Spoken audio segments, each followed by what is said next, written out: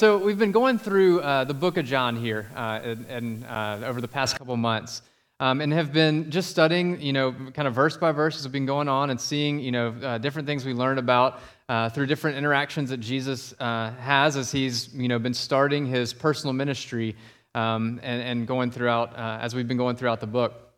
There's a verse in the end of John chapter 20:31, which basically says, it's an author writing, obviously, and saying, I wrote all these things that you might believe that Jesus is the Christ, that he is the Messiah, and that in him you can have eternal life. And so that's really, anytime I think about reading anything from the book of John, and here this morning and preaching through a passage in the book of John, that's my hope, is that you would come away from this and you would see Jesus, and you would see and believe that he is the Christ, and that in him is eternal life. So I'm going to be picking up in John chapter 4 with that as a little bit of a background and picking up where Clint left off a couple weeks ago. But before we do that, let me just pray for us quickly that God would meet us here, and then we'll get into the passage. Father, we come now, and we want to worship you this morning. We want to worship you in spirit and truth. So God, we need you. In order for that to happen, we need you to meet us where we are. We need you to meet us as we're reading and hearing from your word. So God, I ask that you would do that in Jesus' name. Amen. So again, I'm picking up in chapter 4, verse 19 that was just read. Clint, a couple weeks ago, preached on John chapter 4, verses 1 through 18. This may be familiar to some of you if you've grown up in the church and you've heard some of these stories before, but it was a story of Jesus meeting the Samaritan woman at the well. And him interacting with her. And as Clint spoke, he referenced some of he gave kind of a summary of the relationship between the Jewish people and the Samaritan people. So he kind of gave some background there, and that context is going to be helpful for us this morning as we look at this passage this morning. So I'm going to read what he read from a man named Don Carson to kind of summarize the relationship between the Jewish people and the Samaritan people. And he said this, or Don Carson wrote this, after the Assyrians captured Samaria in 722 BC, they deported all the Israelites of substance and settled the land with foreigners, who intermarried with the surviving Israelites and adhered to some form of their ancient religion. After the exile, Jews, returning to their homeland, viewed the Samaritans not only as the children of political rebels, but as racial half-breeds whose religion was tainted by various unacceptable elements. About 400 BC, the Samaritans erected a rival temple on Mount Gerizim. So there's all sorts of, there's a rivalry here between the Jewish people and the Samaritan people. They did not get along at all. They didn't even talk to each other in a casual sense. So really, what Jesus is doing here and having this conversation with a Samaritan woman is very shocking, because people didn't even have that kind of casual, hey, how are you conversation. They didn't run in the same circles at all, much less did they do what Jesus is doing here, where he is really confronting her with the reality of her sin, with the truth about who he is. He's really engaging her on a heart level here. This is just totally shocking. And as Clint put it a couple weeks ago, he said that Jesus was forcing her to deal with the inner places of her heart. He's forcing her to deal with the places where she might have been unwilling to go on her own if it weren't for Jesus coming and having this conversation with her. And so that's where we pick up today. She's just admitted that she has had 5 husbands and that she's living with someone now who is not her husband. She admits that the things that Jesus told her are true, that she's really been looking to be filled in the things of this world. She's been just scraping for anything to gain fulfillment, and Jesus is showing her it's not in where you've been living your life. And she's admitting, yes, that is true. Now, we do know at some point in this story here that she is going to place her faith in Christ. We know, as if you look towards the end of chapter 4, we see that through her testimony, many more people come to faith in Christ. So we do know that they're moving that way. She will place her faith in Christ here soon. But I don't think that where we pick up today, I don't think this question that she asks is really a question that's springing out of the faith that's in her heart. I think what's going on here is that Jesus has been engaging her heart. He's been kind of getting at these places of her life that are probably somewhat a little bit uncomfortable for her to talk about. And so she wants to ask this question as a way to deflect, as a way to try to let's bring this back up to the surface here. And so she starts in verse 20 with what Mallory read, where she says, "Our fathers worshipped on this mountain, but you say that in Jerusalem is a place where people ought to worship. So what is she saying here? Why is she asking that question? What is she getting at here? She's really pointing to the tradition of her people and pointing out really a key difference between Jewish religion and Samaritan religion. And it was the matter of where they conducted their worship. You know, the Jews had the temple. They had a temple that they would go to where they would offer sacrifices. But the Samaritans, they had a mountain. We referenced it earlier in the Don Carson quote, Mount Gerizim. It was one that they had built, or it was one where they believed, many people believe, that Abraham, years and years and years ago, and Jacob had set up an altar to the Lord and offered sacrifices there. And so when they were thinking about a place where they ought to worship, they built a temple in Mount Gerizim, and that's where they performed their worship. So that's what she's saying. She's saying, so who's right? You know, you Jews, you go to the temple, and we Samaritans go up to this Mount Gerizim, and we worship there. So who's right? Now, Jesus is going, obviously, he wants to continue to get at her heart because he wants to bring about true change in her life. So he's going to engage her with the question. He's going to answer her question, but he doesn't want it to stay surfacey. She wants to go to the surface and just kind of say, who's right, Jews or Samaritans? So I can just pick one and do the right thing, and then we'll be good and on our way. But Jesus doesn't want to go there. He wants to go deeper. He wants to go into her heart. And so what he's wanting to show her now is that it's not where you worship that's important, but it's who you worship, and it's how you worship. That's what's ultimately important, and that's what Jesus' response tells us.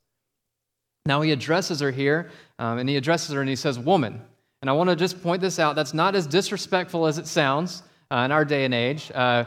He referred to his mother this way back in John chapter 2, and we talked about it there, that it's more like him saying ma'am or madam. And it's a way to kind of show, hey, I want to make sure you hear this. I want to make sure you listen to this because I'm addressing you personally here. So that's what he's doing here. It's not a disrespectful thing, but he's saying, I've got something important that I want you to hear as the answer to the question that you just asked. So in verse 21, Jesus says to her, woman, believe me, the hour is coming when neither on this mountain nor in Jerusalem will you worship the Father. So he's essentially saying, you're asking the wrong question. There's a time coming when it doesn't matter where you worship. Now, he uses a specific word here at the end of the sentence that he just spoke that I think is kind of interesting. And as I was preparing this week, I came across another sermon that on this passage, and there were some insightful things in that sermon that I thought would be beneficial to share with you guys this morning. So if you notice the question that she asked, you know, she said, our fathers worshipped on this mountain, or worship on this mountain. So she's pointing to the traditions, to her fathers before. But when Jesus answers the question, he says, it's neither on the mountain nor in Jerusalem where you will worship the Father. He's wanting to point out to her, there's only one Father here that's important when it comes to worship. And I'm going to tell you how to worship the Father. The traditions of those who went before you, those who are worshiping on the mountain, they're really of no value when it comes to worshiping the Father. So what does he want us to get out of kind of mentioning the Father? What are some things that we can draw, that our mind can be drawn to when we hear that phrase, when we hear that idea about worshiping the Father? I think there's a couple things. One is that Jesus wants her in that setting, and then us as we're reading the stories, he wants us to be drawn to the fact that God, the one we are called to worship, is a Father, that he has Father-like characteristics and Father-like qualities, and that he has children that he loves. And we know from John chapter 1, verse 12, that his children are those that receive Jesus and believe in his name.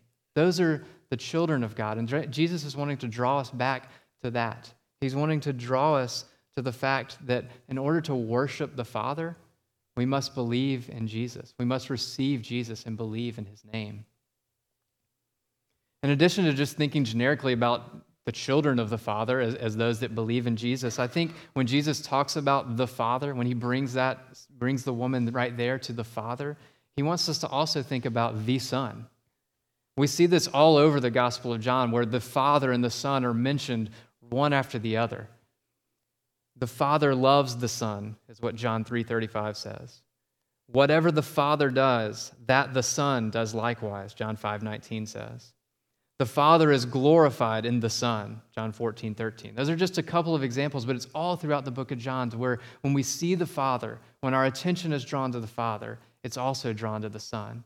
And I think that's what Jesus wants here for us, that when we hear, I'm going to tell you where to worship, how to worship the Father, that we would be drawn back to the Father and ultimately also drawn back to the Son. Because we're going to find out now that the woman here who's engaging, who's talking with the Son, we're going to find out that the presence of the Son in worship is key to true, authentic worship. So again, it's not where you worship. That's what Jesus is saying. It's not where you worship, but it's who you worship that is important. So he continues on here with a pretty blunt statement to the woman. And it's one that would make some people feel uncomfortable. I think if it were said to one of us today, we may even get upset or angry and may want to run away. But he challenges her ancestors here. He challenges those that went before her. And he challenges the traditions that they held on to, and he says they were wrong. He says everything that you've been taught, everything these people are doing is wrong. So he says in verse 22, he starts off, you worship what you do not know. Now I want to point out here, the you is plural. So he's not saying to the woman, you, woman of Samaria, you worship what you don't know. But he's saying you, plural, all of you Samaritans worship what you don't know. The worship of the Samaritans is not true. It's not authentic worship. Again, that's a pretty blunt statement. It's a pretty blunt statement to say every one of you, all of your ancestors, all that you live with, you guys are all wrong. But that's what he's saying here. He wants to make sure he's clear. That he doesn't think, oh, well, if you just kind of change, where you worship, then you'll probably be okay. He's saying, no, you're wrong. Your worship is wrong.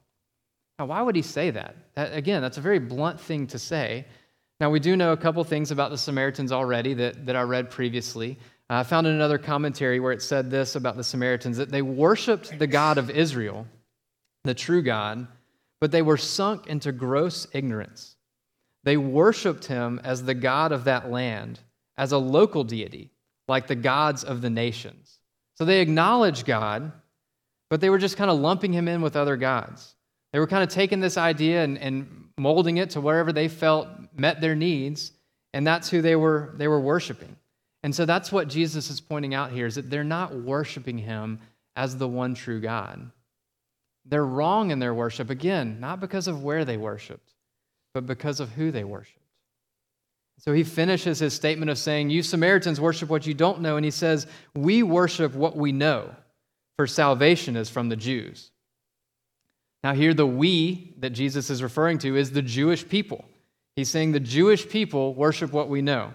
Now I want to just take a second and say, this doesn't mean that Jesus is saying all Samaritans are wrong and all Jews are right. Because you can just flip almost anywhere else in any of the other gospel books and even more in the book of John and see that Jesus is pretty harsh with some of the Jewish leaders. That he tells the Pharisees all the time, you worship what you don't know. He tells the Pharisees all the time, you're wrong. So what does he mean here? Why would he say here, we worship what we know? And I think it's because of this. I think what he means here is that the Jews teach that a Savior is coming to the world. And that Savior is key to knowing and worshiping God.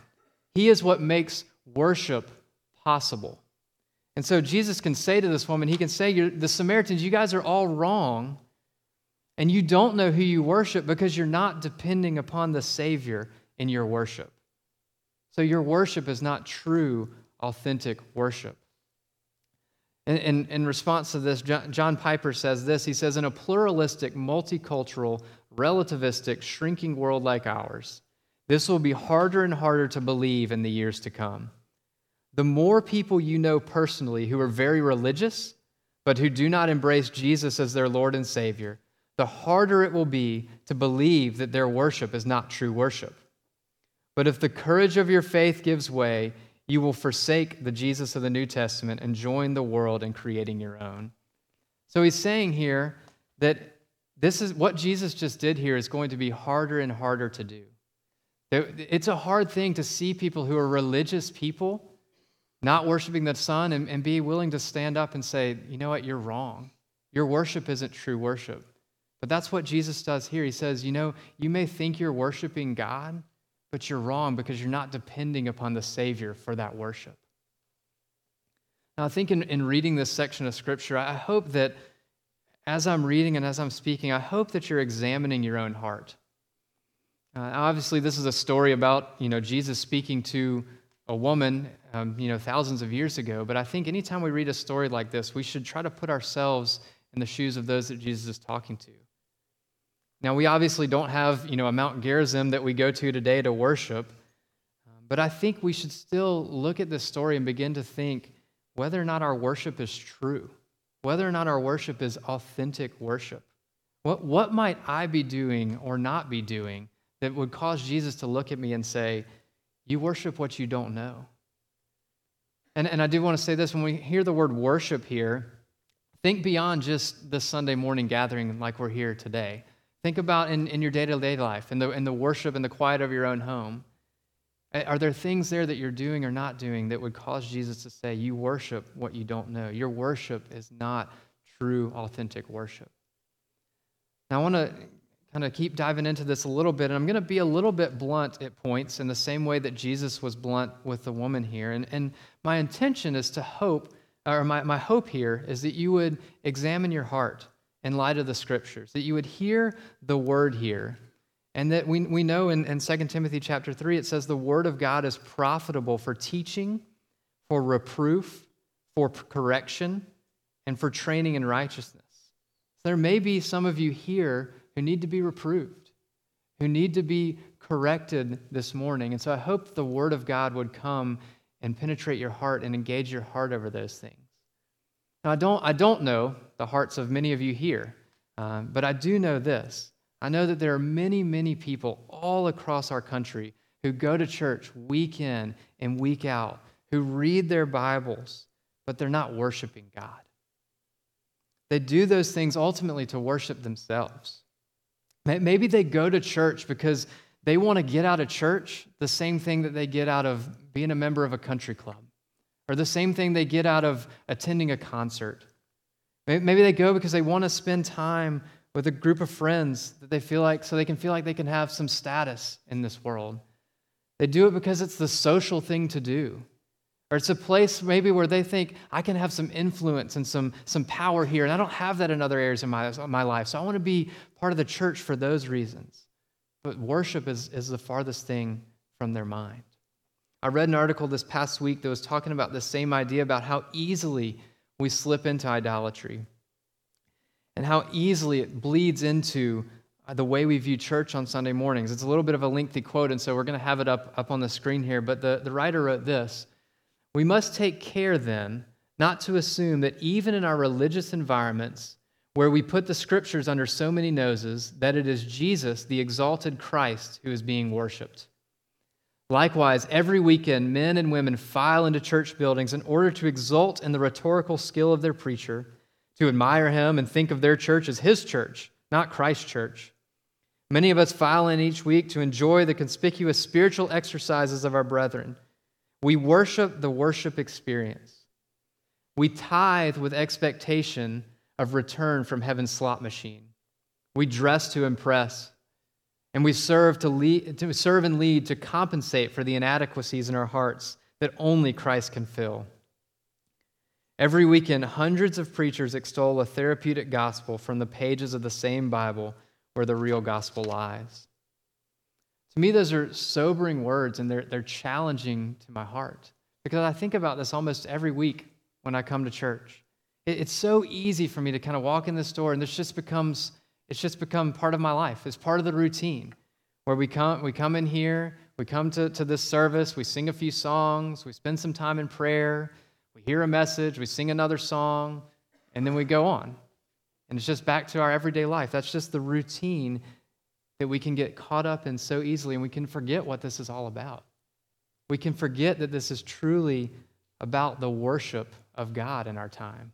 And I can think back to a time, even over the past couple months, as I've been leading some music up here, and there was a time when we were singing the song, "Lord, I Need You." And it was just one of those weeks where I'd just come in, and it was just a routine. It was kind of like, okay, we got to sing this song now, so that's what we're doing. That was the way my mind was thinking. And We were playing the song, and I hit a wrong chord, which happens a little more frequently than I would like when I'm playing music. But I hit the wrong chord, and I started thinking about that as we're playing, about I wish I wouldn't have messed that up. My mind is just so caught up in what we're doing right here without thinking about this is about the worship of God. Now, thankfully, in that moment, through singing the words of that song, I was able to the Lord reminded me, Lord, I need you. This is not about just any kind of a performance thing or things going flawlessly. This is about the worship of your people, of you, by your people. And it's just so easy that in that moment when I think back on that, I think about just how easy it was for me to just come in here and just think about playing some music or just going through the motions. It's just so easy for us to get into that, to get caught up in that, and to not think about truly the worship of God.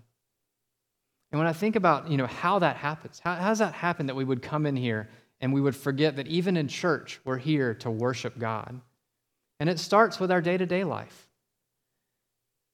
Things just become so ritual and so routine when it comes to, whether it's going to work or whatever, you're going to be doing throughout the week, that you lose sight of really the worship of God.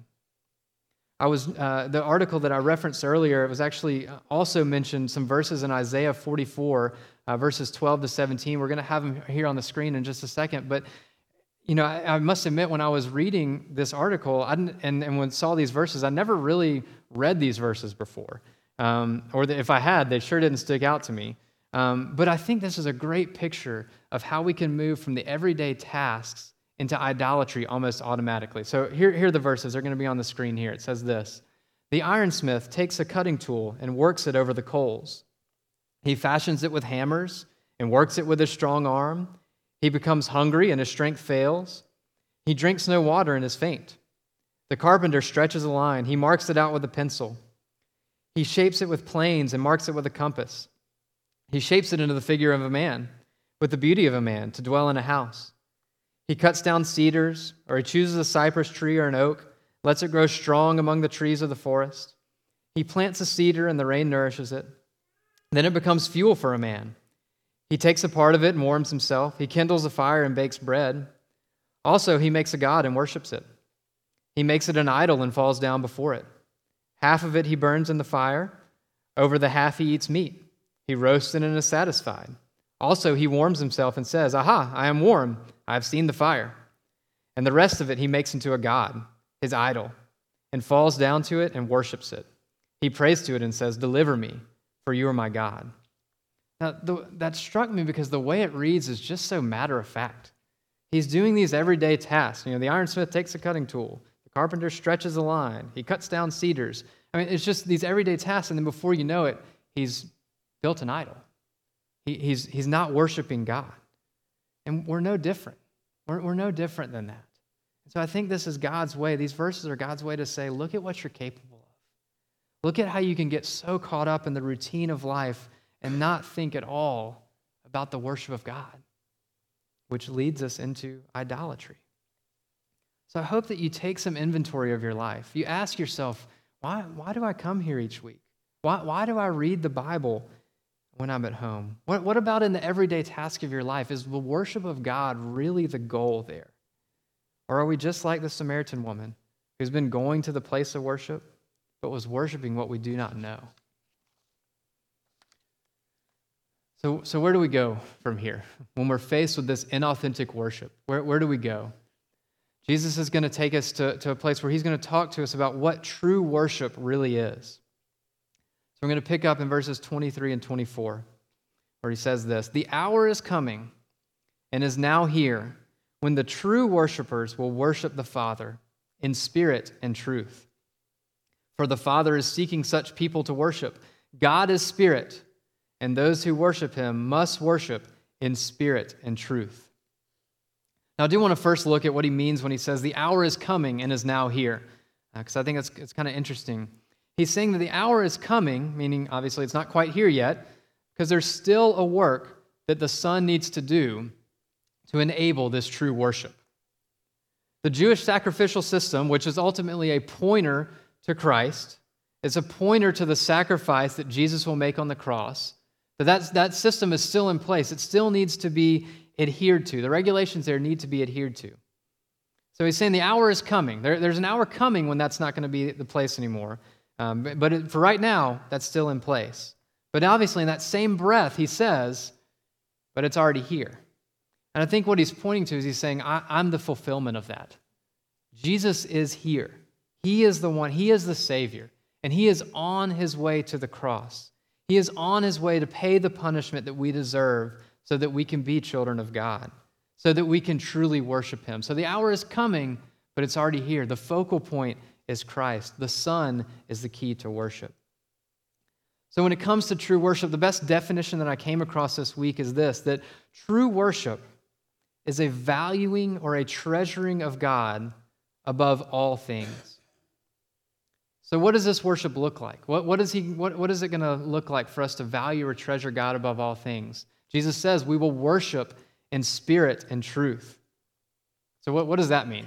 Because as I was preparing this week, I had a little bit of a hard time with this. I kept, this whole idea of worshiping in spirit. I'm a type of person, I like something tangible. I like to be able to hold on to something and say, okay, that's something clear that I can do differently, and therefore will be obeying this or adhering to this. But the more I got into it, I think there is something tangible here, but I think there's a lot of things that are intangible here.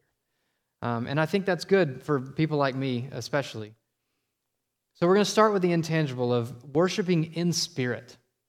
And what in the world would that mean? If we look back just to chapter 3, we see that Jesus says to Nicodemus, as he's talking to him about being born again, he says, that which is born of the flesh is flesh. That which is born of the spirit is spirit. So I think we can take from this, when we say to worship in spirit, is that we must be born again in order to truly worship. We must be alive in our spirit in order to worship, and that's only possible through the work that God will do in our heart. We must be a living spirit. Before that, when we read our Bible, when we come to church, when we sing songs, our worship is not true. It's inauthentic. We worship what we don't know. However, if we're born again, we can truly worship. You may have heard it before. Even Jen and I were talking last night about, there are times when before she was a Christian, she remembers being in a worship service and thinking, what's the big deal here? Because her spirit wasn't alive. She sees these people singing and sees people worshiping and thinking, what's the big deal here? But now, post becoming a Christian, it's not that every time, she just feels that way when we're singing, but there's the ability to truly worship because God's Spirit is alive in here. God's Spirit is alive in her. I think another element of this idea of the Spirit is not just the idea of being born again, but I think it's to point us to the fact that true worship involves relationship. That God speaks to our spirit through the Holy Spirit living in us. So we have a relationship with Him, that we're not robots, but we're people with emotions, with affections, and our worship should involve those things. Our true worship, to worship in spirit, will involve our affections towards God. So that's some of the intangible part, because I don't really have anything there that I can give you to say, so then go do this, and then you'll be worshiping in spirit. I can't really help you with anything practical on that one. You can't say to yourself, feel emotion for God, and all of a sudden you start feeling emotion for God. It doesn't work that way. There's a deeper mystery there. But you can pray for it. You can ask God for it. You can look to Him in hope that He will give it to you, and hope that He will give you a spirit that does love Him, that does treasure Him above all things. Now, for something a little more tangible, let's look to this idea of worshiping in truth. In order for our worship to be authentic, it must be based on the truth of the Bible. It must be based on the truth of who we are, the truth of who God is, the truth about who Jesus is and what He did for us. So if you're in a similar place to kind of what I referenced earlier, where you feel like you may come in here and you don't know if your heart is engaged, you don't know if you believe all the words of the songs that we're singing, you don't know if you believe the things that are being taught from your word, you get home and you read your Bible and it's just kind of words on a page, and it just feels like there's nothing there. You go through your day and you're not sure if God's really with you. You're not sure if He really loves you. I think the truth you can start with is a true confession. It's a true confession to God to say, God, my heart is not filled for passion with you like I know it needs to be to truly worship you. So we start with the confession of the truth of our heart, and then we come back to the truth of who God is. We come back to the truth of what he did for us. We remind ourselves over and over and over again about the truths of the gospel. And if we don't, I don't think we'll truly worship. If we rely on our own idea of God, if we rely on kind of what we heard from someone else that just kind of sounded good, we thought we liked it, we're not truly worshiping. In the words of Jesus, we're worshiping what we do not know. You know, when we lived back in Minnesota a few years back, we were ministering to some college students, and there was this point in time where they had this kind of weekly praise and worship service, and a lot of college students went to it. They loved it. You know, they would just, start in the true college student form. It started at like midnight, and they would sing for 2 or 3 hours and do that, and people just loved going to it. And I remember talking to a student afterwards and saying, who was just raving about it, and he was just, and I said, what did you like about it? And he just kept saying, well, it was just awesome. It was just so awesome. God just rocked us. And I was like, okay, that's really cool. Like, what does that mean? Like, what does it mean that you got rocked? He's like, I can't even describe it. Like, it was just awesome. Like, we just got totally rocked by God. There was nothing more there. And to me, when I think back on interacting there with that student, I think that's neglecting the second part of what Jesus says here. That's neglecting the and truth part. There's no truth to it. Because I think that when we truly worship God, when we truly see him for who he is and see ourselves for who we are, we can connect with him. And I think we can come away and say, I really met with the Lord during my time of worship. And you know what? When I met with the Lord, he showed me that he is a patient God. He showed me that he is a God of all comfort. He showed me that I really needed to trust him in this specific area of my life. There's something tangible there because there's something true there. I think that's worshiping in truth. Because the truth of God penetrates our heart. We can't neglect that in our worship. We can't just have our worship be this spirit emotion-filled thing if there's no truth behind it at all. Martin Luther says this, and it'll be up on the screen, and it's a bit wordy, and there's some old words in here, so bear with it. That's why I put it up on the screen so you could read along. But he says this, I must take counsel to the gospel. I must hearken to the gospel, which teacheth me, not what I ought to do, for that's the proper office of the law, but what Jesus Christ, the Son of God, hath done for me, to wit, that he suffered and died to deliver me from sin and death. The gospel willeth me to receive this and to believe it. And this is the truth of the gospel. It is also the principal article of all Christian doctrine, wherein the knowledge of all godliness consisteth. Most necessary it is, therefore, that we should know this article well, teach it unto others, and beat it into our heads continually. And then Tim Keller elaborates on what Luther says there, and he says this, so Luther says that even after you're converted by the gospel, your heart will go back to operating on other principles unless you deliberately, repeatedly set it to gospel mode. That, to me, is a key to authentic, true worship, that we continue to remind ourselves of the truth, because if not, we're going to go back to operating on these other principles. So we can start putting this together. The way that I heard this summarized this week that I thought was really helpful is this. It says, the fuel of worship is a true vision of the greatness of God. The fire that makes the fuel burn white hot is the quickening of the Holy Spirit. The furnace made alive and warmed by the flame of truth is our renewed spirit. And the resulting heat of our affections is powerful worship, pushing its way out in confessions, longings, acclamations, tears, songs, shouts, bowed heads, lifted hands, and obedient hearts. So you could say that the inner essence of worship is to know God truly and then to respond from the heart to that knowledge by valuing God, by treasuring God, prizing God, enjoying God, being satisfied with God above all earthly things.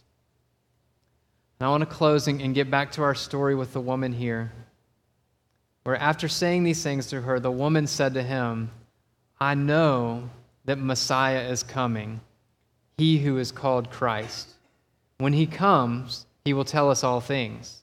And Jesus said to her, I who speak to you am he. Again, the writer of John saying, I'm writing these things that you may believe that Jesus is the Christ. Jesus, for one of the very few times in his ministry, he discloses who he truly is. He says, yes, I am the Christ. I am the one who has come. I am the key to true, authentic worship. Him being the Messiah who came, who's going to suffer, who's going to die, he's the one who gives us right relationship with God so that we can worship. He's the one that enabled the only chance we had for true worship. And I think it's at this moment that the woman gets it, that she sees Jesus for who he is. She sees him as the only way to truly worship God, and she begins to testify to this. We'll see this next week as we look at, continue on in John chapter 4, where she goes and tells people about Jesus. And eventually that town comes to faith in Christ. So may we all grow in our understanding of worship. And may God give us the grace to truly worship in spirit and truth.